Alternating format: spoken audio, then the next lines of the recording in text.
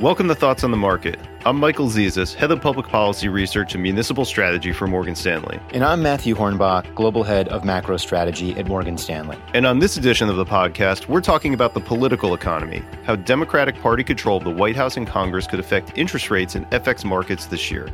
It's Friday, January 15th at 10 a.m. in New York. So our policy research is really about solving the last mile problem for investors when dealing with DC, connecting policy choices and investment decisions. Why do you think politics and policies become more influential to the markets that you're covering? Well, Michael, since the Georgia runoff elections, we have a different outlook on the fiscal policy trajectory of the United States government.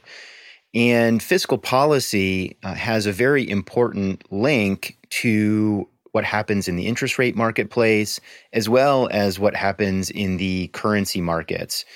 In particular, with fiscal policy often comes U.S. Treasury issuance. And if that issuance that arrives alongside fiscal deficits is not previously expected by the marketplace, you should expect to see reaction in both government bond markets and in currency markets. Yeah, I think if we take this back all the way to 2017, you've seen a very different trajectory for U.S. fiscal policy over the last few years. Typically, it's unusual that you would see Congress approving major deficit expansions, but we had one in 2017 and 2018 with the Tax Cuts and Jobs Act. We had another few in response to what happened with the pandemic. And now, importantly, as you mentioned, we think we're poised to get another one this year. So this overall trajectory is important here. I wonder, Matt, to your point, obviously there is a link between issuance and levels. How are you thinking about how this dynamic could be expressed in the rates market going forward? What's in the price coming into the year? Are there areas that people should be particularly concerned with? Yeah, and I think it's also important just to acknowledge that deficits can occur both in a counter-cyclical and in a pro-cyclical way, right? I mean, typically deficits go up when the economy is going into recession and the government is paying out more and more unemployment claims insurance. As you know, our economists have been calling for a V-shaped economic recovery for some time, and they're doubling down on that projection in 2021. And we are also now expecting a larger fiscal deficit. So in that particular scenario, you would expect yields to move up. We're expecting Treasury yields to end 2021 close to 1.5% at the 10-year maturity. And when we came into the year, that forecast was above consensus. I would say, Michael, depending on how you evolve your thinking on the fiscal trajectory from here, we may even have to raise that forecast at some point. So there's a link there between interest rates moving higher and a better outlook for the economy. Sometimes we hear from clients, though, what about the policy agenda that is pointed towards higher taxes? Doesn't that matter? What we think is going to happen with taxes is that they probably will go up, but not nearly as much as the spending will increase. That is partly a function of what can be agreed upon by all Democratic senators, that most of the spending that they're planning is in consensus with that cohort, but not all of the taxes. Your more traditional Democrats are probably still sort of Keynesian in their economic approach, but both generally agree on the idea that it might be appropriate to have more deficit expansion when the economy is still recovering, when inflation is relatively low, when interest rates are relatively low. So you think you've got this kind of mix of politics and economic orthodoxy motivating deficit expansion, even if you're getting some tax increases. So I wonder, but if someone's pointing out to you, Matt, in terms of looking at the rates market, does it make sense that interest rates are going higher even as taxes are going higher? How are you having that discussion and reconciling those two things? So the first thing the bond market will pay attention to is supply. And if taxes are going up, but not enough to cover the full extent of the spending that will occur, then the deficit number will go up, and that will likely mean, in most cases, higher supply in the U.S. Treasury market. So the first reaction is for yields to go up.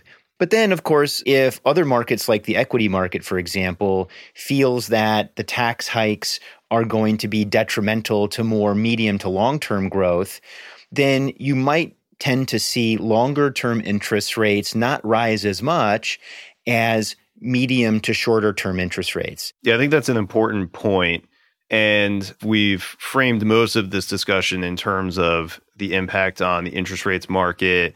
Under your purview is also the foreign exchange markets. How are you thinking about this from the perspective of the US dollar? Well, 2020 was a fascinating year for currencies because you had obviously a unique environment in the wake of the pandemic. And as a result, the Federal Reserve adopted extraordinarily accommodative monetary policies, both in terms of its rate policy tool, but also in terms of its quantitative easing program. And as a result, nominal interest rates remained quite low and quite stable. Meanwhile, however, the economy was coming out of a very sharp, acute recession. The break-even inflation market, which is the difference between the nominal yield on a 10-year Treasury note and the real yield on a 10-year TIPS inflation-protected security, those yield differentials widened. In other words, the market started to price in a risk of higher inflation in the future as economic activity was picking up. And as a result of real interest rates in the U.S. falling not only by themselves, but certainly also relative to interest rates outside of the United States, that ended up putting a lot of downward pressure on the U.S. dollar. Fast forward to today, and we think the situation has changed slightly. For example, today, as nominal interest rates are rising in the wake of the Georgia runoff elections in early January, we're seeing nominal interest rates push higher, but we are seeing real interest rates start to move higher as well. So that is a type of environment in which the dollar typically doesn't either appreciate or depreciate significantly. So from an investment standpoint and a risk-reward standpoint, of course, we think the best position for investors to adopt vis-a-vis the dollar today is a neutral position. Yeah, and all this obviously also interacts with monetary policy.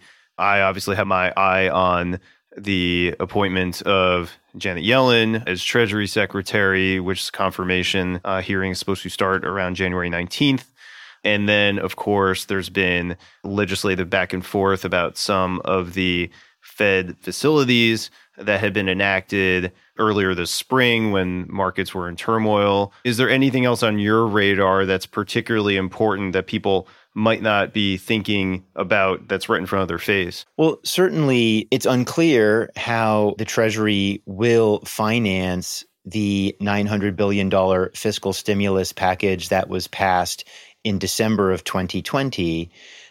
Do they finance that via the cash balance that the Treasury has on deposit at the Federal Reserve, or do they issue more bonds? It's our view that the Treasury will finance that $900 billion stimulus deal from the cash balance that it has already on deposit at the Federal Reserve. But that presents some uncertainty around financing in 2021. The other area of uncertainty with respect to the U.S. Treasury is how will it finance additional fiscal stimulus from here? Will it raise Treasury coupon sizes? We think the answer is probably yes, but there is another question to ask, which is, will the U.S. Treasury, presumably led by Janet Yellen, have a different approach than the U.S. Treasury, which has been led by Steven Mnuchin?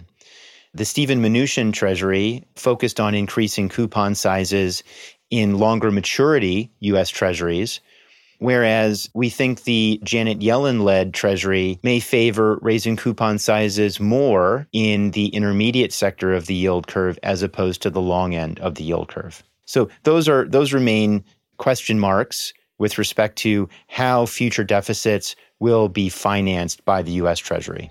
Matt, thanks for taking the time to talk. Great talking with you, Michael.